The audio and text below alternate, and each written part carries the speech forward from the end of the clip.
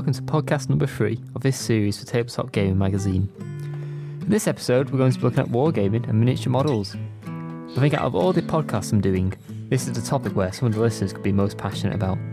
We'll look at the reasons exactly why that is, and we'll also be hearing from some great interviewees in this episode. This includes Alessio Cavatore, who was a former employee for Games Workshop, and is the founder of his own publishing company, With a Horse. And we'll also be hearing from Vincent Pritchard, the head designer of Ghostbusters 2, the board game. So here's what you can expect from this episode. Well, miniatures certainly give a far more tactile, 3D feel to the whole experience, I think. Yeah. You can move them a certain amount of space on the table, and that represents the actual movement of the character. You can put things on the character model itself, and it acts as like being a marker for a specific thing. So what is wargaming?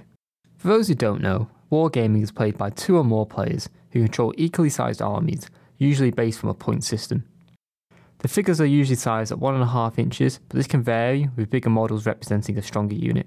It is typically played on a large board containing scenery and obstacles. As suggested in the title, the themes and designs are predominantly that of an army. However, these can be designed to look like a real-life military, or take inspiration from fantasy and science fiction, with monsters and alien races taken to battle. We can trace back the origins of wargaming to chess, which has players deploy a similar skill, strategy and positioning. It was during the early modern period, though, that wargames were beginning to try and present themselves with realistic battle strategies. Academic Paul Sherman has categorised early wargames by being symmetric or situational. Similar to chess, symmetrical games gave both sides an identical number of pieces and in the same positions. These games were used to train young officers on the basics of warfare. Situational games differed in that they presented players with a strategic or tactical situation. This in some ways represented a more realistic representation of a battle, and was actually sometimes applied in preparation for future conflicts. As I previously mentioned, present-day wargames have really expanded their themes, taking in elements of science fiction and fantasy. Without doubt, the largest competitor in the wargaming market is Games Workshop, and their franchises of Warhammer 40,000 and Age of Sigmar. Taking Warhammer 40,000 as an example, players purchase and assemble a force of futuristic monsters and aliens, and pit them against a fellow player's customised force. Alessio Cavatore worked as a game designer for more than 15 years at Game Workshop. He now runs his own games publishing company, With a Horse.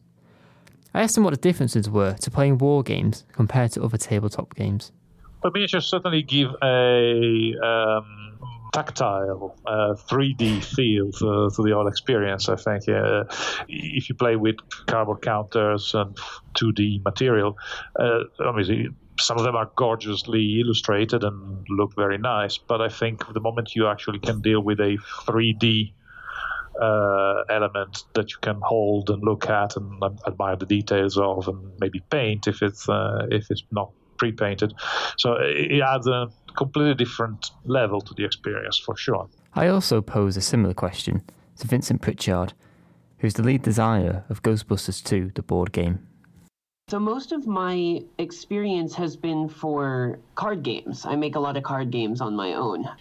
Switching from the idea that the game has no representation of what you're actually playing with in a 3D space, to playing with things that represent your character. You can move them a certain amount of space on the table, and that represents the actual movement of the character. You can put things on the character model itself, and it acts as like being a marker for a specific thing, is something you kind of can't really do very well with just cards or just dice. It adds this extra layer of capability of gameplay to the game that is very difficult to emulate any other way. Wargames do appear to be a platform whereby you can immerse yourself right into the game. Many of the game's mechanics are dependent on your strategy. Firstly, your choice of units, then where you deploy them, move them, and how you go about attacking your opponent. Like all good tabletop games, a degree of luck is involved. A good roll of the dice, or maybe an opponent makes an error. But you could argue putting luck in the game makes the battle more realistic. One element of wargaming that Alessio briefly mentioned was painting. Many wargaming models come as a blank canvas, with the freedom of painting and designing available for the player. This can add another hobby within the whole wargaming experience. I asked Alessio how important this element was to wargaming. Well, I mean, it certainly is a very important component of the hobby.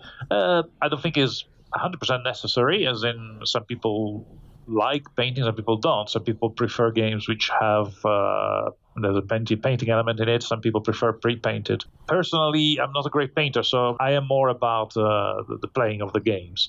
So for me, is not a key factor on a personal level. But of course, in a commercial sense, I understand that a lot of people love the painting element of it, the creativity of it, the moment, those quiet moments when you can sit down and paint your models, listening to music or to blogs, indeed, like this. I can see why people enjoy that.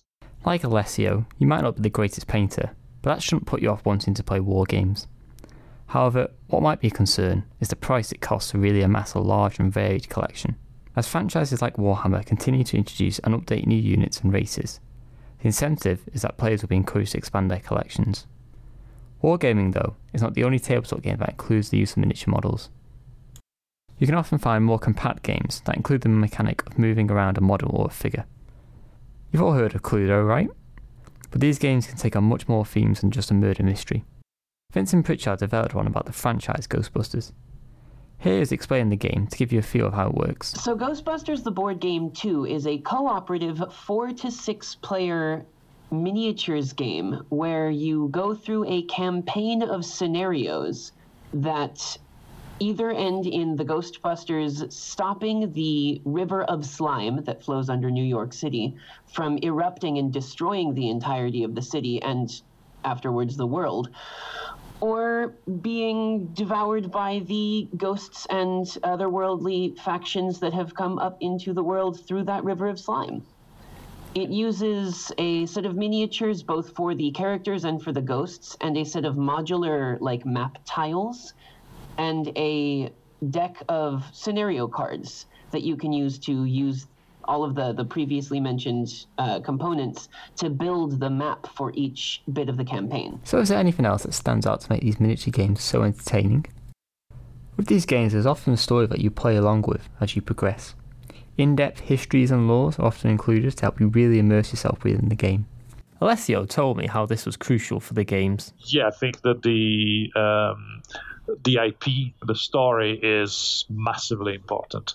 I think what keeps you invested, what keeps you going back to the game and play the game again and again, often is the story. Is the story that unfolds during each game, the story in your head as you prepare your army, the story that it develops during the game. So I think certainly that richness of background is vital, I think, for the longevity of the game. I don't think just the rules on their own can support that. You need the rules, good rules, and a good IP and good models. You need all three. You may need all three, but as Vincent told me when developing Ghostbusters, it required him to put a lot of effort in. Oh my god, there's so much source material. I literally spent an entire month of my job going to work, watching the real Ghostbusters cartoon show from the 80s, reading comic books, and then going home. And I mean, that's super cool to just be like, oh yeah, I go to work and I watch cartoons and read comic books.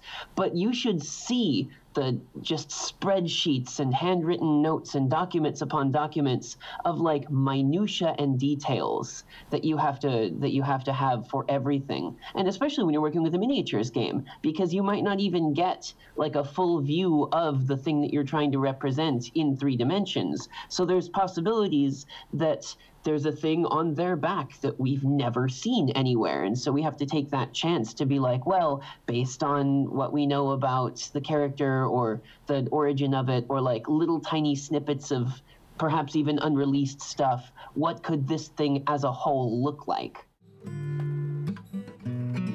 So this has been a podcast on war games and miniature models. There's been a brief history about the games and some discussion on the differences to the rest of the tabletop gaming world.